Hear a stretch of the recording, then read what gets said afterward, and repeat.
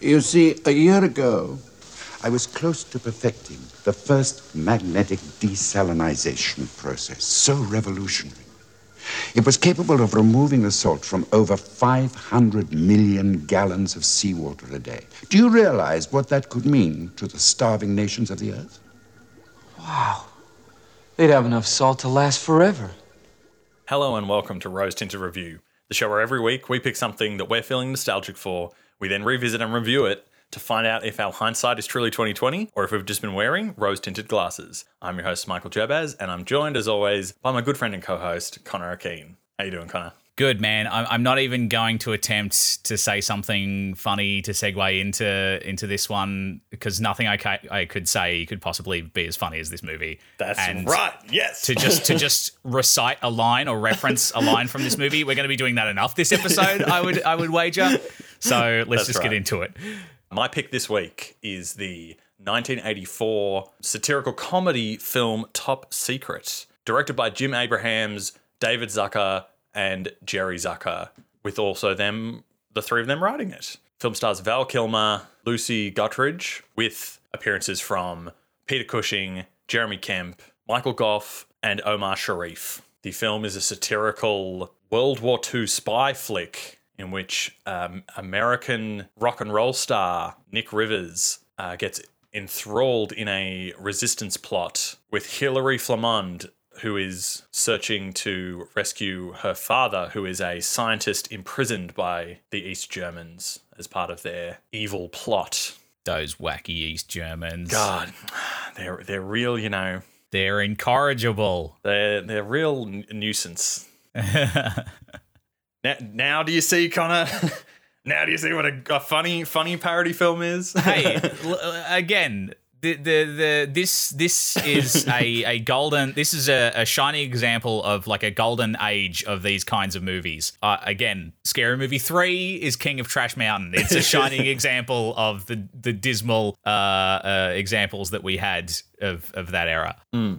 But yes, no, I absolutely agree. This is a million times better. They're night and day. Yeah, this movie is ridiculous. As I mentioned last week, at the end of last week's episode, that is I think, my favorite Zucker Brothers movie. Yeah, I can see why. It's just like, the second I switched it on, I just couldn't help myself grinning and giggling and out loud laughing in an empty room by myself.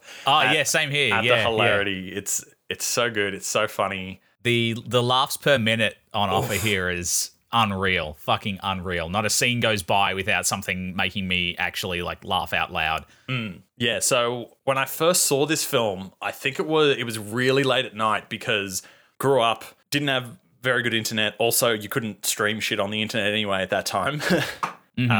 A big movie buff, and I would scour the TV guide for like movies and stuff. Yeah, nice. And just like anything that would be on, it would be better than the fucking late night commercial bullshit and whatever crappy shows they played at night. I think though I started watching this one partway through on my first viewing. It was just something like I was like flicking through channels and found it, and it caught my eye pretty quickly. And it's like, what the fuck is this? I'm gonna stick with this. Yeah. And then it had thoroughly won me over. I don't know. I think I probably hadn't seen Aeroplane yet. Okay. And I was just kind of like, what the fuck is this? But it had absolutely won me over by the end. And when they jump into the water, we're skipping way to the end though, but when they jump into the water and have the fucking saloon fist fight underwater, I was like, this is the greatest piece of fucking filmmaking I've ever seen. This is incredible. Like the sheer logistics of fucking shooting something like that is incredible. And then I didn't remember the name of the film. So it was something that I'd forgotten for a really long time. And then I saw Red Letter Media do a video on it. And wow. It was that far like down the line that you recalled the name of it. Oh my God. It was only like a year or two ago that I was reminded by it because I just it wasn't because I saw that and was like, oh my God, this is the movie. I just chucked it on because I watched their stuff, and then they started talking about it. I'm like, wait a minute, this is familiar. And then I'm like, oh my God, this is the movie. Yeah. So then quickly I grabbed a copy and rewatched it, and it was even funnier than I remember. Cool. This is my first time watching this movie for this podcast. I saw Airplane when I was maybe 13 or 14 and adored it. Loved it. It made me laugh so hard I cried. I don't think I knew this movie was a Zucker Brothers film until earlier this year, actually. Wow. Like, this has just never been on my radar because I always associated it with there's a series of movies called Hot Shots. Yes. And Hot Shots Part 2. I think I actually saw Hot Shots Part 2 like after this. Like or like a similar time, like the next week. It was on late at night. Yeah, and I caught that one. Like I've associated this movie with that series kind of in my head. I thought they would be of a similar caliber, and the Hot Shots movies looked so shitty by comparison to Airplane that I just I had no interest in watching Top Secret, and that is in large part thanks to the terrible DVD cover that this movie has, or every piece of marketing for this movie, posters, but especially DVD covers, look like fucking garbage. They tell you nothing about the movie.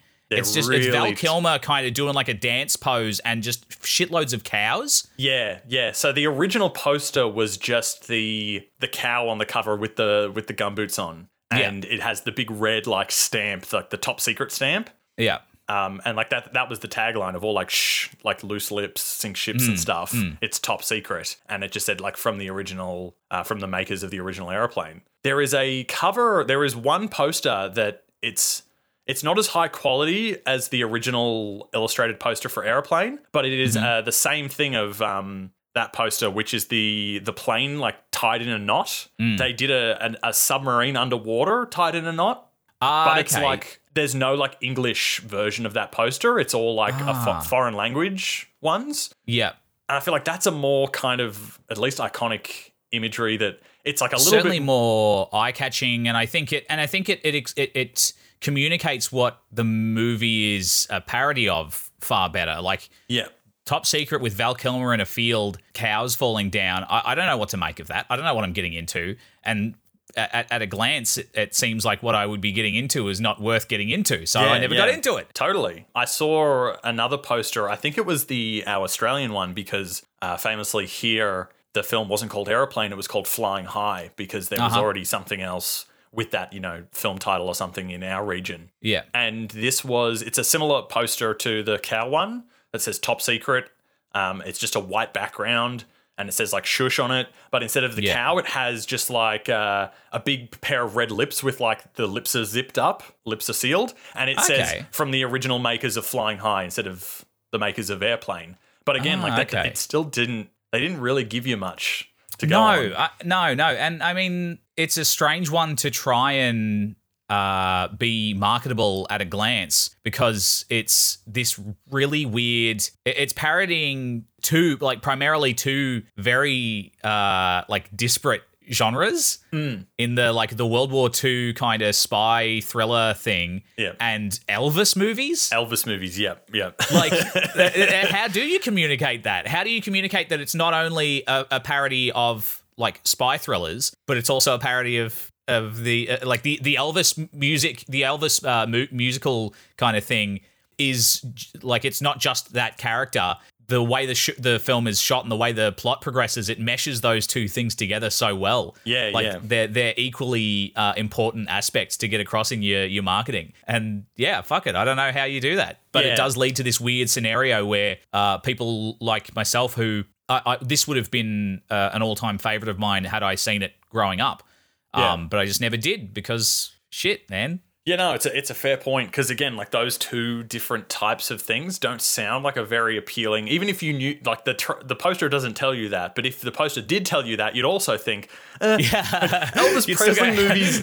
Elvis Presley movies are shit. Like if you look how many movies he made, he was making they were like the Lifetime TV movies made for TV kind of shit. He made like fucking like 30 of those things, and they're all the fucking same, and they all have to work in somehow that it's like, oh yeah, but he's also a really talented musician, so he can sing songs. And it's like, and he was fucking terrible, where like Val Kilmer doing the Elvis shtick is so much more endearing and charming than hilarious. Elvis doing his own movies. Yeah, right. And speaking of plot of how those two things mesh together, it's got a really solid, cohesive plot. I think Yes. a lot more involved than Aeroplane, Yeah, I was thinking that too. where yeah. it's a very simple premise and just tons and tons of slapstick gags. Yeah.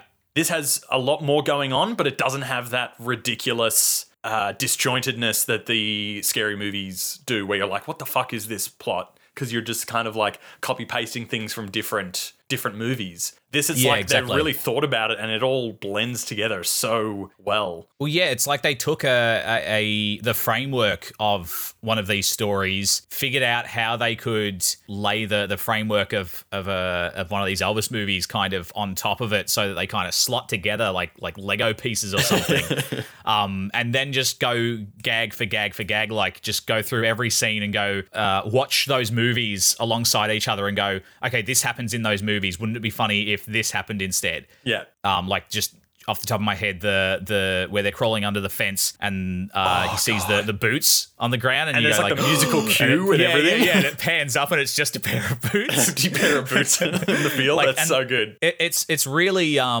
it's fucking wonderful. Those sort of gags that you go, that is just people like dudes sitting around like riffing on stuff, going like, hey, wouldn't it be funny if there was no one there? It's just a pair of boots. Like it's so fucking broad in its appeal, but so genuinely funny. Yeah. Like so actually clever. And I think what makes this movie so good and stands the test of time for the most part is that a lot of the jokes are parodying that type of genre of film and not specifically one specific movie. So there's moments where you're like, oh, when he jumps on the motorbike and he's doing jumps over barbed wire fences, that's or shot buses. to look like the end of The Great Escape. But it's not calling that much attention to it, that if you haven't seen The Great Escape, you're like, what the fuck was that supposed to be? It works there's by really itself. there's really only a couple of jokes in this that are pop culture of the time kind of sensitive, where like I think the Mel Torme gag is it like would be lost on people now. Yeah. The only reason I knew the name Mel Torme and who that was is because of a Seinfeld episode.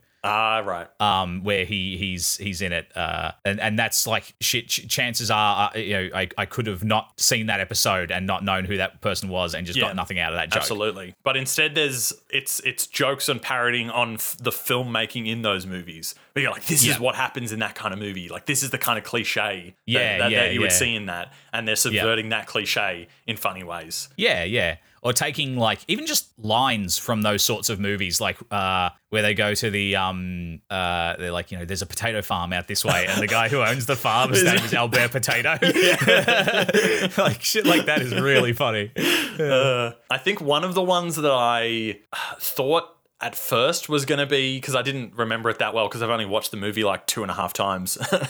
Yeah, right. The backstory of how she gets stranded on the island. That is an actual film. I remember seeing that because it's quite controversial. So I remember seeing it in like fucking 20-1 lists, which is that fucking Australian TV show. Where they count down. I used to love that. show. Before it's Watch Mojo's at home. Yeah, dude. it's before Watch Mojo and BuzzFeed did it on the internet, and it was like this. It was very raunchy for the time because they were like basically naked the whole time, and then they sleep together, but then they're actually like siblings or something in the actual film. It was this weird thing. So that's where I know the backstory from, is that it got mentioned because of that shit. But I think that without knowing what that movie is, you understand the like Robinson Crusoe castaway thing, and then they're like, we built these things out of our snot and leaves and stuff. Yeah, and then they've got fucking like shopping carts and cars with houses with electric opening garages. And it's like the joke works without the context of knowing that this is a film. Yeah. I think the only two jokes that felt like you needed context for them was the Mel Torme joke and the bit with the car, which I understand is like there was a car that was like infamous for being for exploding if you got rear-ended. Yeah. Because the engine was in the back. Yeah, it was just this really dumb placement of it that just like, because there are lots of cars where the engine's in the back. It was something about that specific car of how it was engineered that it just made it explode and catch fire when it was rear-ended. Awesome. The other one I noticed, the joke that I didn't quite pick up on was the whatever that drink is that they like pour for him and it like melts the glass. Okay, yeah, I just laughed at it because it's acid and it fucking melts the glass. Like I that's assume the only thing that made me laugh, the bottle says like 1984 1984 on it or something, or 1982. Like, it's obviously like a current drink that didn't exist back in the World War II era times that they're just like taking the piss out of because it's a terrible drink or something. Is the joke? It's like Ripple or something. Yeah. Instead of it being like, I took the liberty of ordering you this, and normally it would be like the really nice wine or the champagne or the whatever, and it's this fucking garbage drink. Yeah, right. But yeah, overall, like, I think the jokes are such, like, so many visual gags, like a mile a minute. Like you were saying about the things that make you really giggle in Scary Movie 3, like, there are some jokes in Scary Movie 3 that are as good as the jokes in this, but there's only, like, the movie's filled with, like, 2% of those jokes in Scary Movie 3, where this is, like, a 98% chocked full of those jokes. Yeah, and it just doesn't give up. That the one or two that don't really hit, it's like, it's fine, whatever. Like, we're over it so quickly. Yeah, that totally. we're You're on to the next funny joke. Yeah. What I think sells these jokes so much better than the Scary Movie 3 stuff is that none of the jokes, no matter how wacky they get, none of the characters kind of negate the premise of the movie. It's always a spy movie where this shit is happening and people are just kind of almost ignoring the wacky shit that's occurring. Nobody ever draws attention to the goofy nature of the things that are happening. I think the only character that kind of like does a bit of like eye rolling and stuff and kind of acknowledging the goofiness is I've forgotten the guy's name, but the guy with the toothpick. Jacques. Half of the Jacques. Half of the characters in Scary Movie, when something wacky happens, they'll kind of like Charlie Sheen's always rolling his eyes and stuff. So it kind of they negate their own the premise too often. Yeah. Whereas here it's like so like they're so wholeheartedly committed to no, this is a straight-faced spy movie.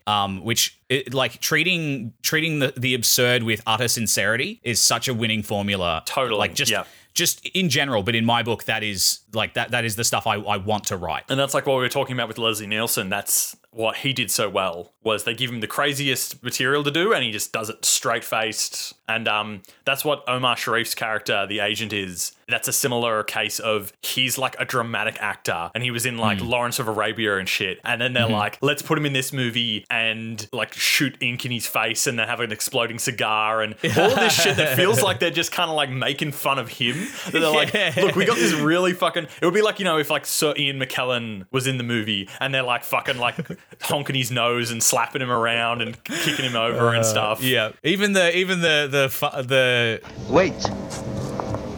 You dropped your phony dog poo. What phony dog poo? that is so fucking juvenile, but I laughed so hard at that. It's you can't help but laugh at the juvenile shit. I think it's I think what makes these juvenile jokes so great is that the movie is so clever that you can see that so many of the jokes are like these people are really clever who have written them, but they've purposely written them like as juvenile and silly as possible. Yeah. And it's just non-stop that you can't like stop and be like, oh, what the fuck, what the hell was that supposed to be? It's just like, no, it's 100% in on how fucking goofy all of it is. Yeah, yeah. And it's like, we're not trying to be really classy. It's juvenile as hell. Even the crass kind of stuff, like where the agent comes back and he's been crushed into a cube. Crushed into the cube. and she's like leaning over him and the antenna comes out. It's like a dick joke. Even that, it's like the whole movie is so goofy and they kind of just put it in there because like dick jokes are funny. Yeah. Like, dick jokes can be fucking funny. Really juvenile, crass shit can be really fucking funny. But they don't put any, like, awooga or, like, kind of crash zooms on her tits or anything. Like, it's just, it's the classiest way to tell a kind of classless joke. Yeah, because he's sort of like... He's this like, agent, gentleman-y kind of guy. Like, he's not being sleazy. He's like, exactly. I've got to try and be like, not pay attention, not draw attention to this or anything. And he's kind of just like awkwardly stuck there, being like, oh shit, what do I do? This isn't cool. Yeah, and I mean, hey, it's fucking equal opportunities for ogling here. As much as they've got like the tit jokes, very next scene is like all the male ballet dancers have huge cocks. I have that written down. Oh god, as so huge fucking good. Penis ballet. Yeah, and then they're all lined up in two rows, and the ballerinas are like stepping and like across their dicks, like they're on wires, and you hear like the boing spring noise when they take a step.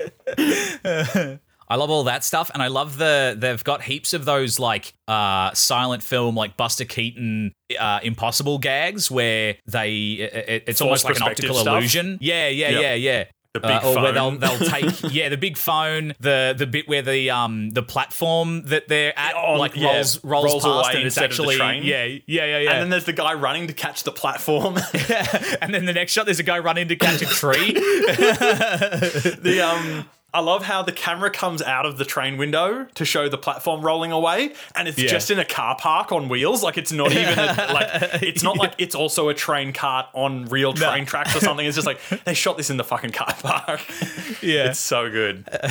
I think that the level of juvenile wit on display in this movie, I think this is like the shining example of something that rivals the British humor of Monty Python. I was thinking that too. This and Holy Grail are like share so many similarities in how they're spoofing something. Yeah. It's just fucking fantastic. When he's on the train and he's painting and he's like putting his thumb out to get perspective of all the trees going by, and then you see the painting and it's just a blur. It's so fucking good. I love those sorts of gags where they take something that like a phrase or an idea. Like, of course, if you're drawing something out the window, or like your perspective of something out the window is going to be blurred, so the drawing should reflect that. When they go to like find a closet to hide in, and there's the janitor's closet, and they open it up and a janitor's in there, there's a fucking janitor in there. It's one of those things where it elicits such like hard belly laughs from me because it's the sort of thing where you go, what the fuck? But if you think about the logic behind the joke, you go, yeah, of course.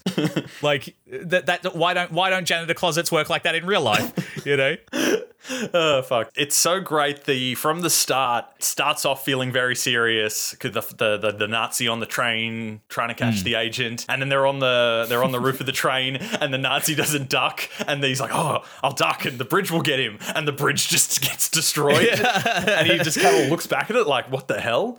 Yeah. So again, like having him like react to everything super seriously and not be goofy is fantastic. And then once you get that first reveal of absolute ridiculousness, then it's like, okay, now let's go into Nick Rivers' song about skeet shooting. I love the shot of the like where they've got the kind of stereotypical like top 40 newspaper overlay thing, and the top 4 tracks are all Nick Rivers' song, and they're all about skeet shooting. Oh god, it's such a great bloody like music video introduction thing. Oh my god, the bit with the kids running down the hall past the teachers just with all their guns. Yeah. It's wonderful. Oh, and like the way that that song parodies is it the Beach Boys? Yeah, like Surfing USA and stuff. Wish they all could be double barrel. Wish they all could be double barrel gun. Shooting all the people out of the sky and stuff. It's just like all of this stuff. I was gonna say there's the paraglider gag. Yeah. That's in Scary Movie 4 as well. There's the bit where he like fires the gun up in the air to get everyone's attention, and then a fucking paraglider crashes behind him. Yeah, you're right. Which is one of my that does like as kind of hit and miss, mostly miss as Scary Movie 4 is. That's a gag that I remember laughing at hysterically as a kid, and I still find it really charming. I love how it escalates. Like something that I find really endearing about this movie, and I was trying when watching it, being like, why is so many of these things more charming and pulled off in such a more endearing way than what Scary Movie 3 does?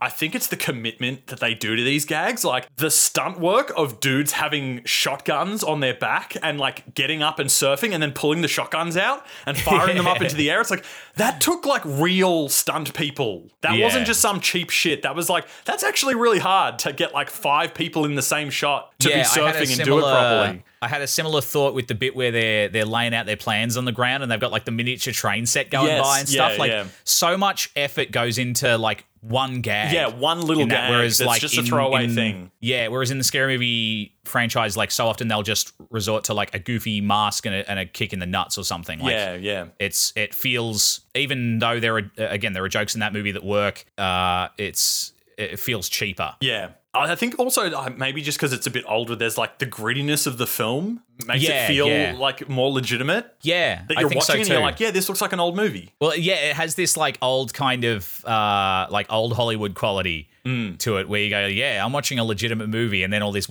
insane shit happens. yeah, like as the skeet shooting music video goes on, like things just escalate more and more. Like they're shooting the clay pigeons and everyone's loving it. And then they're like, oh shit, we shot those people's parasol thing. And then some people run away. And then they're like, yeah, then we shot the fucking hang gliding person out of the sky. And then they shoot down a plane. Yeah. I love how like they're running down the beach and all the women are like seeing the dudes with the shotguns and like chasing after them and leaving their boyfriends.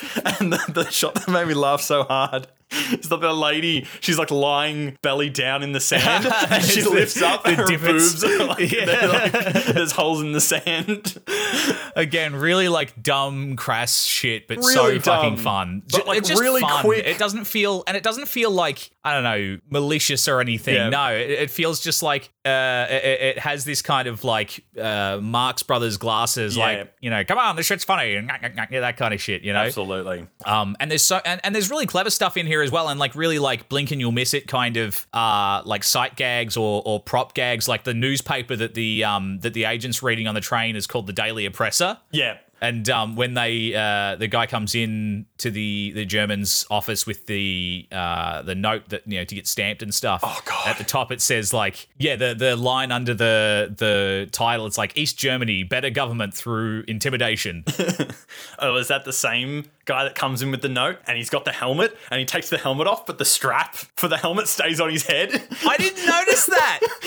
Oh my God, It's that's so so good. funny. There's I think because I've only seen it that couple of times, there's the things that I remember making me really laugh last time, but there's so many blink and you'll miss it moments that I'm Yeah, waiting for the funny moments that I remember, and then I get absolutely blindsided by some really fucking childish, goofy shit, and it just makes me Yeah. laugh out loud. I would love to watch this movie with friends like soon. Ideally, find some mates who haven't seen it and enjoy that with. I think with not them. a lot of people have seen it. I never hear it. Like, you hear Aeroplane talked about so much growing up, and I didn't hear anything about this. No, me neither. Mr. Nick Rivers. We have been awaiting the arrival of the famous American singer. And he like looks out the window and he can see all of like the military like stopping the guy with the package, and all the dogs are barking at him. Where are they taking him? They are not taking him anywhere.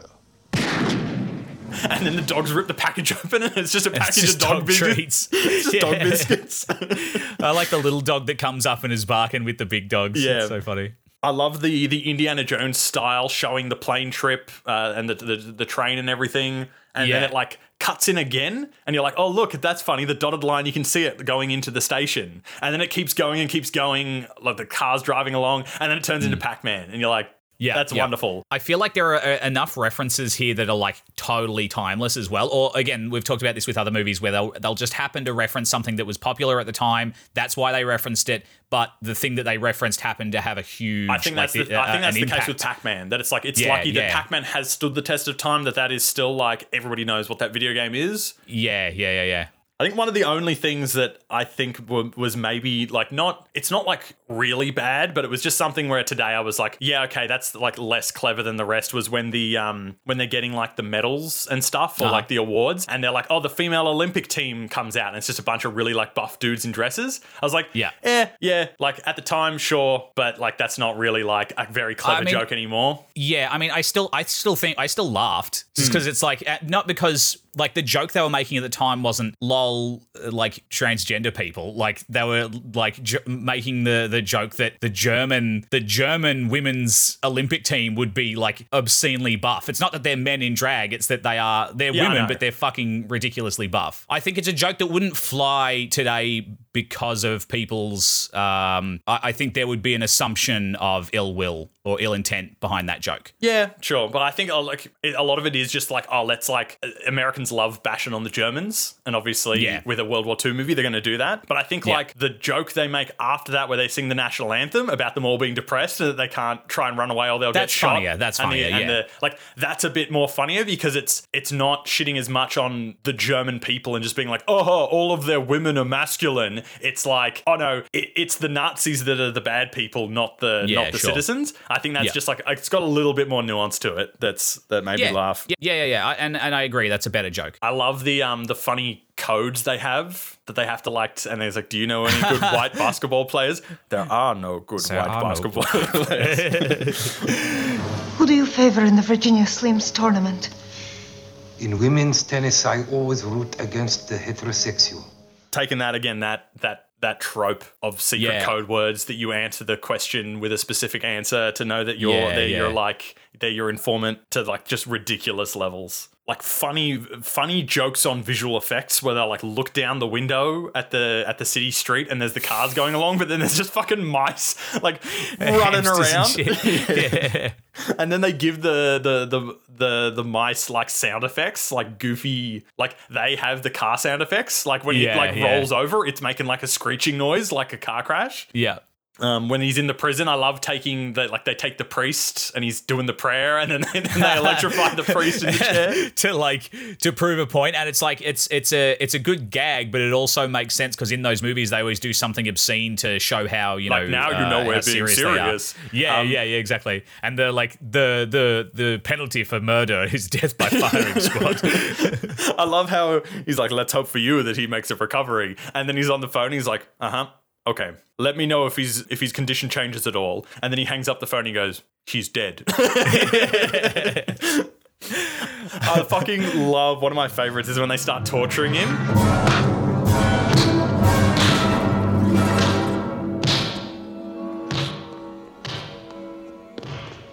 Do you know which room the final chemistry exam is in? All the exams are over.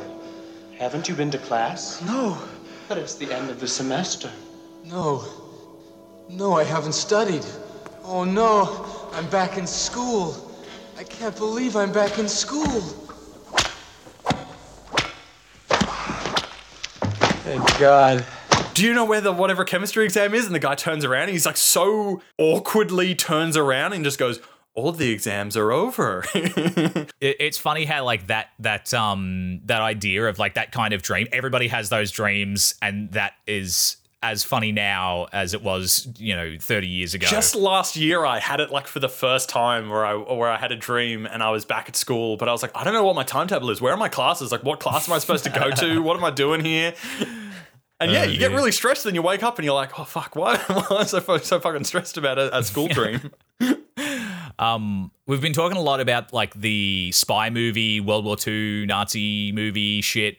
Those gags being really good. I love all the musical numbers in this. I love all the Elvis movie gags. That scene where he's performing to the German crowd and like keeps trying to kill himself, like as part of the song. Like he has the stove on stage and the noose and stuff, and he lies down on the train tracks. And he's like, that's right. He's like backing quartet have to like take him out of the noose.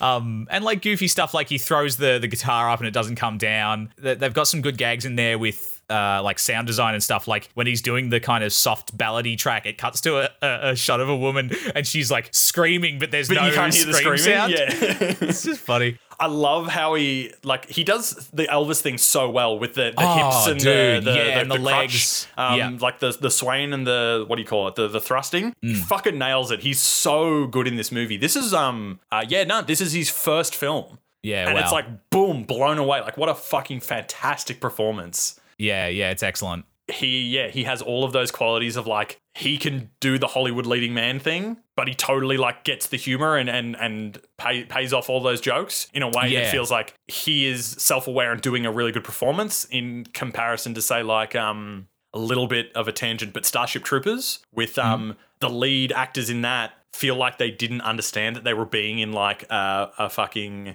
it feels like that entire movie is this like satirical thing against fascism, and they didn't understand that. They were just cast for being the really pretty, attractive leading man and lady, and they were just kind of just reading the script, performing like they thought they should. It didn't feel like they were in on the joke. Val Kilmer absolutely fucking kills it. I love definitely when he's performing to all the screaming girls and he leans over with the microphone pole, but it like pulls out of the stand and he goes like 12 feet away and it's still leaning. All these just dumb like puppeteering, special effects, jokes, things. I just love them. Yeah, I like it where he gets the girl up on stage and she's like crying and shit, and she like falls down and there's this huge thud, like incredibly painful sounding thud. The later on where they're at the milkshake, like the shake shop. Great. Yeah, the pizza place, and they've all got milkshakes in fucking East Germany. Like it's this like Elvis movie diner in East Germany, and they're having this like resistance, and the rest rest of the resistance that have arrived before them are all sitting there drinking shakes, waiting for them. Yeah, the bit where Nick and Hillary are like arguing, and everyone in the back, like the background of that shot is just like pulling the cheese like further and further. It's so weird. Like, and it starts happening kind of so gradually that you don't notice it until it's already started. And you go, wait, how long have these people been just playing with cheese? Yeah, I think that's the thing. I think that like as the movie goes on as well, those things, they become such huge set pieces. They're not just these quick throwaway cheap gags. It's like, no, that whole dance number that he does with the rug song. I love that. And then he's like, that was so joyous. Running up the wall, pushing rugs around and stuff, and jumping out windows and stuff.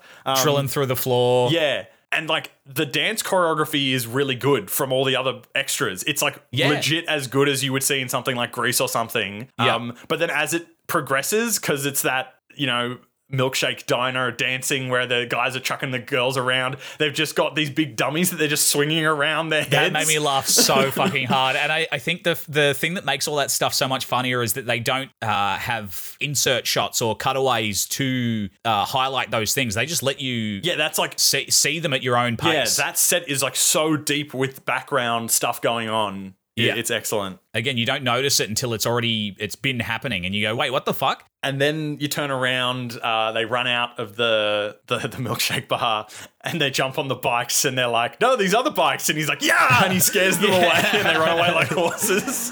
Oh god.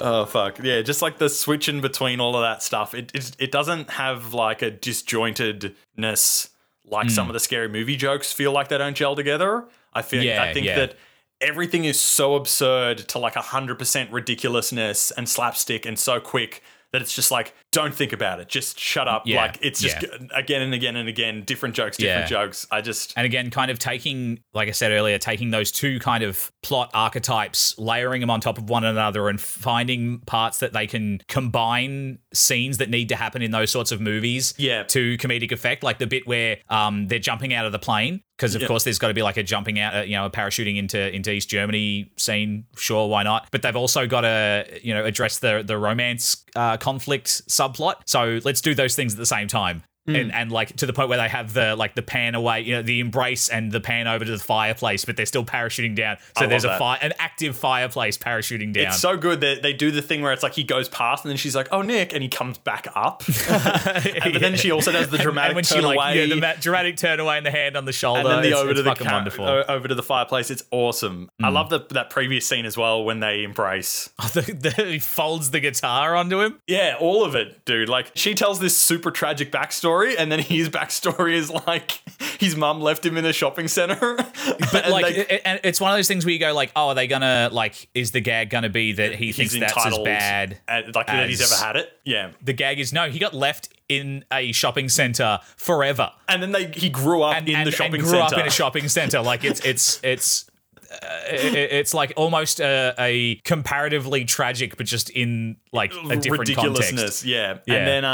And then the song that he plays, that it was like the first thing that came, like the first song he ever wrote. It's a Macy's commercial, jingle. And it is a Macy's jingle, and it's like half a Macy's jingle commercial, but then also half of this romantic song that makes her want to sleep with him. Yeah. And then then they finally start kissing, and the fucking guitar just like crumples away. And then they're rolling around, and the camera pans over to the fireplace, but then they like roll back over to the fireplace, and then the camera pans across to a second fireplace.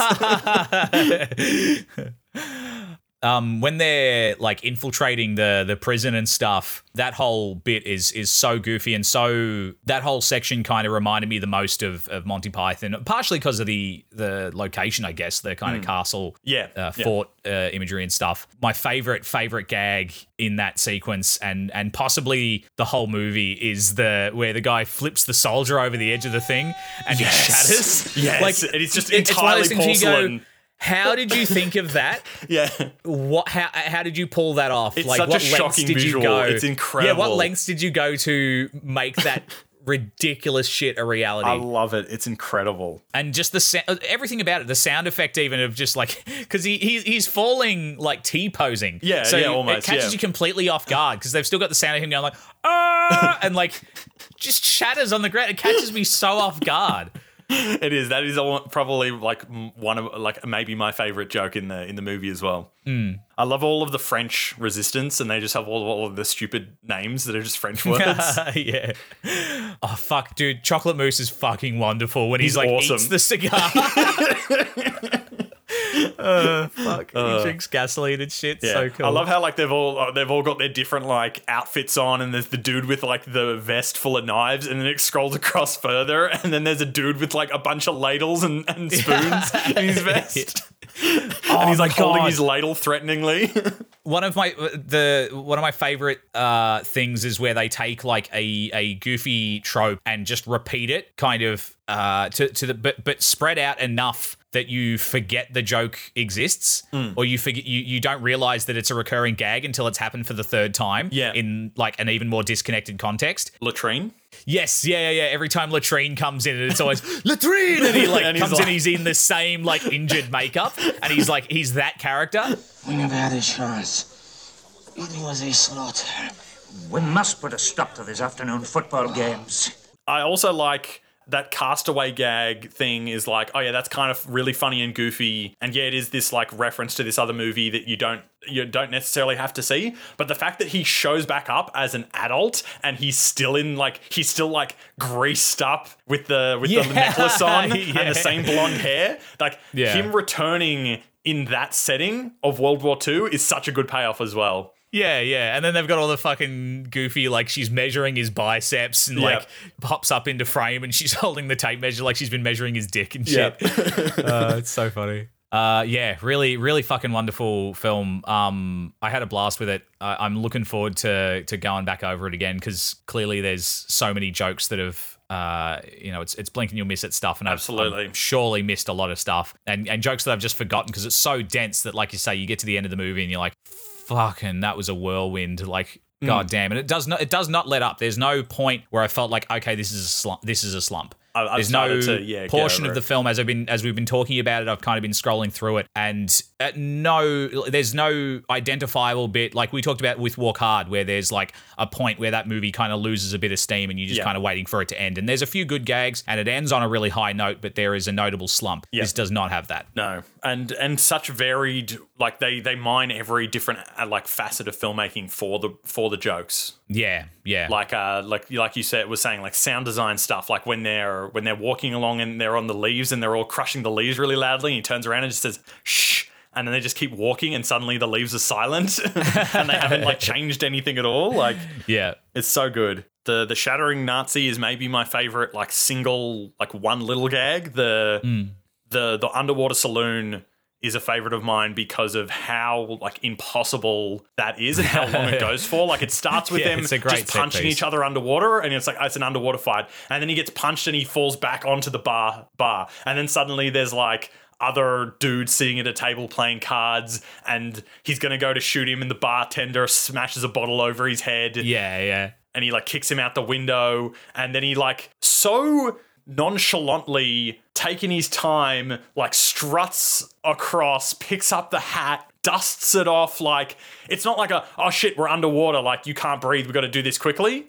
That would have taken so long to film just for this random, absolutely insane joke that he can spend the time to saunter over, dust the hat off, put it on. There's like the fucking concubine lady on the bar. And then just like every time like a punch connects, like they like let a bunch of air out of their mouths and stuff, and it like really sells like the connections of the punches. It's so awesome. Yeah, it's really wonderful. All the kind of set piece moments are great, and again, it doesn't lose steam between those moments. One of the most impressive bits for me was the scene that's completely backwards. Yes, yeah, and I almost forgot about that. The Swedish bookstore, and the joke is like, hey, we're talking in Swedish, and they film the entire thing backwards and reverse it, and that's what Swedish is. It's like, hey, they figured out a different way of making fun of the Swedish language besides the Swedish Chef, I guess. yeah, totally. And a great again, like kind of impossible gag or perspective gag with the magnifying glass over the eye. And he pulls it away, and he's just got a fucking giant eye. There's a few of those in here. And then he's got but then when he puts his glasses on, he has this like really uneven set of glasses. Yeah, there's a few of those in here with regards to like facial stuff, like where he's pushing the guy's face up against the wall. Oh yes, that's a great he's little like wrestling one. with him, and he pulls it away, and the guy's face is all like squished up. The guy in the Swedish bookstore, that was Peter Cushing, who is like, again, really old veteran actor. He was in Star Wars as one of the veteran performers in that, because a lot of that was new people. Who's he in that? Tarkin. Yeah, that's right. And then, just to get this like really old, professionally British trained actor thespian and be like, we're going to put a big fucking eyeball on your head. And that was like ILM, the guys that did Star Wars, like they made that prosthetic for him and stuff. Yeah.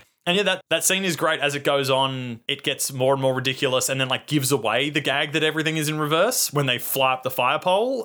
Yeah. Or when he's like throwing the books and stuff up. Yeah, throwing the books up. You kind of cotton on to the gag about 10, 15 seconds in, or at least I did, and then it's just taking advantage of that gag over and over and over again. You never go, okay, wrap it up. And that like the magnifying glass thing, it's like it's a fun gag in and of itself, but it's also there's when Cushing played Victor Frankenstein in The Curse of Frankenstein, there's a shot where he's holding a magnifying glass up to his eye like that. Oh, that's awesome. So it's like simultaneously this kind of, hey, we're going to get this, this classically trained actor to play this goofy role, but also a nod to his, legacy. Yeah. And then it's like, to think about the level of commitment and difficulty to pull off a scene like that. It's not just, it's a comedy, whatever. It's like they're needing the timing and the choreography as much as any legitimate serious film does to pull off a scene like that. Because it's all in one take. Yeah. The fact of the matter is the joke doesn't get tired because they keep building to like more extremes as it goes on, which then when you think about it, to film that, they had to start big and work their way down to the small jokes. So then when they flip it in reverse, the scene pays off the way it's supposed to. Yeah, There's totally. so much time and thought and effort and love put into some of this stuff. It's really fucking impressive. Another little licensed, not licensed, but like callback to another thing that has stood the test of time when she's saying goodbye to all the rebels and jumping on the plane and she's like, I miss you most of all, Scarecrow. Yeah, I was thinking that too. I was like, ooh, yeah, good. Yeah. I mean, at that point, that movie had already clearly stood the test of time that long. Yes, yeah. Chances were it was going to be fairly timeless. Yeah, so absolutely timeless. I noticed on the this right time horses there. There's even a joke in the credits as things scroll past before it gets to second unit. It just has text that says, this space for rent. That's funny. Yeah, just like wonderfully made movie, so well crafted. Yeah, and holds up wonderfully. Like, I mean, this is a movie from 82, did you say? 84. Oh, 84. Holds up a million times better than the Scary Movie franchise. Like a movie that came out in 2000. Or just most modern comedies, not even parody films, but just comedies in general. It's so much funnier than most stuff that comes out today. What is that? Why is that? I was trying to think, and I don't have any answers. But Me if neither. we can, no, okay. Nah, well, I want to think on it a bit. I think it's too late. Yeah, we're not going to figure it out this episode. No, absolutely not. But I think I'm going to think on it, and I think when we eventually get around to doing Aeroplane or something, maybe by then we will have some not fucking answers, but some ideas of what happened. Off the top of my head, I think the 90s kind of the kind of Generation X, like extreme kind of attitude that the 90s brought with it led to kind of, nothing was taboo anymore. So everything is just crass and like it's just about shocking and vulgarity and stuff, which was cool up to a point. And there's some movies that you can say like this still holds up, this is still funny or whatever, and it was pushing the envelope. But I think this kind of comedy fell to the wayside. Yeah, and I think so. Don't think anybody's kind of picked it back up. Yeah, I think that's maybe what I feel like when I'm talking about the Olympic female team. I feel like that's one of those jokes that sort of, it's very tame by comparison to the crazy American Pies and the Freddy Got Fingered. But that was a kind of like, it's like a little bit of a crass joke that's like, we surprised you with thisness. And then when you get used to those things, it doesn't surprise you anymore.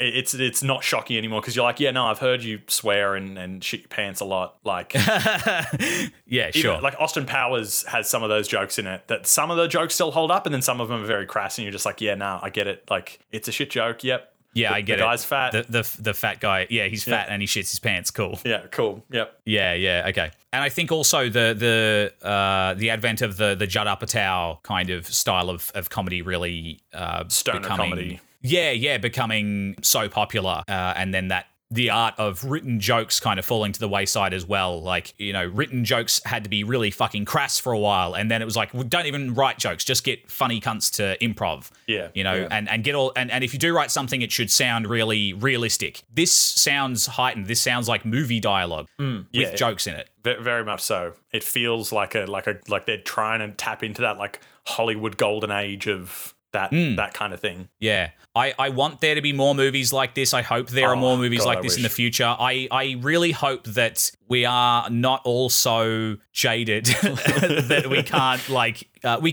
can look back and watch these sorts of things and laugh. And it's with for me, it's with a kind of this nostalgic kind of bittersweet feeling where I go, fuck, there's really nothing like this coming out at the moment. No. I'd say we are in for a renaissance of comedy films. We are so due for one, I think. Yeah, absolutely. We're due for more of this. We're due for more Team Americas. Please. Maybe part of it is though that when we're looking back on these movies, we're thinking like we're only remembering like the really funny ones that have stood the test of time. So you got like, we've got our airplanes, we've got our top secrets, we've got our holy grails and our meaning of lives, and that's just like a handful of like 6 good movies spanning across like the 70s and 80s. Yeah, and then we're forgetting everything else. Well, because we've lived through every Judd Apatow film and every American Pie shitty sequel and stuff, it feels like there's an oversaturation of those movies and not as many like good things. Yes. Yeah, I think you're right. Well, we hope you enjoyed this week's episode. We would love to know what you thought if you did. And if you'd like to support us, we always say that just sharing the podcast word of mouth is really, really helpful to help us grow and help us get in more people's ears so we can tell them what's wrong with comedy these days. Yeah. Or if you'd like to support us monetarily, of course, we have a Patreon for as little as $3 a month. You can get access to a spew. You can get access to a slew of new shows that we're working on. So if you're keen for that, if you think that you like how this sounds and you'd like some more, we've got you covered over there. Patrons get access to our series Beer Goggle Banter, in which we watch shitty movies with friends and booze in order to try and make them slightly better, slightly more bearable. You get the full commentaries plus a supercut of each episode of that. And additionally, starting this month, we will have, for the producer tier, a monthly podcast, bonus podcast, entitled The Blind Spot, where we endeavor to check out stuff that we might have missed otherwise, stuff that's been on our radar but we haven't gotten around to checking out, as well as new release stuff, just things that we happen to have checked out that month, either together or independently. I believe we've both seen the new Suicide Squad movie. Yeah, that's right. So we'll be discussing that. So again, producer tier, look into it, bonus content for your ear holes. And of course, all of our social medias are in the episode description below, so you can jump on there and tell us your answer to this week's question of the episode. Oh, I want to know how many people have heard of this movie before who are a fan of Aeroplane. Yeah, was this anybody's like was it favorite? On your radar at all, or or was it a favorite like it is mine? So next week, Connor, what do you feel like doing? Do you want to stay on the comedy train, or do you have different nostalgic itches that need scratching? If nostalgic itches persist, see your doctor. Give me a second. I recently had a friend send me the Quentin Tarantino Joe Rogan podcast episode, and don't really listen to the Joe Rogan podcast myself. I check out a couple of episodes if there's someone on there who I'm interested in. And I haven't really been that interested in Quentin Tarantino for a while. It's someone that you get into when you're in high school or when you're first starting to get into film because he's a big name. But I think with the recent him becoming a bit of a meme online, it's felt kind of easy to dismiss him and his works a little bit, and I've found myself kind of doing that. But listening to him talk about his work on the podcast and stuff, I was like, this is a genuine talent, and I want to go back and watch the first film of his that I saw in the cinemas, Oh, Like, wow. Cool. First movie that I saw kind of in on the ground floor for. It was in high school. As he would I say, was 16, the only real way to have seen that movie. So anybody who watched it on DVD, sorry, you fucked up. Inglourious Bastards. Awesome. Yeah, I'm keen for that. And it also appropriate, the World War II comedy. Hey, true. I hadn't. Yeah. I hadn't even made that connection. But yeah, fuck yeah. It's like barely a sidestep, and we're in the same perfect. area, same genre. Awesome. Excellent. Cool. Well, as always, we recommend that you watch along at home before next week's episode as a sort of book club if you want that full 100% amount of context. So join us next time when we find out if our hindsight is truly 2020 or if we've just been wearing rose-tinted glasses. How silly can you get? How silly can you get? Ooh, yeah. I'll never ever get you straight. But would you look to me that way? When I was young and get married, baby, forget. How silly can you get? Yeah. How silly can you get? Ooh, yeah. No more fooling around, you bet. How silly.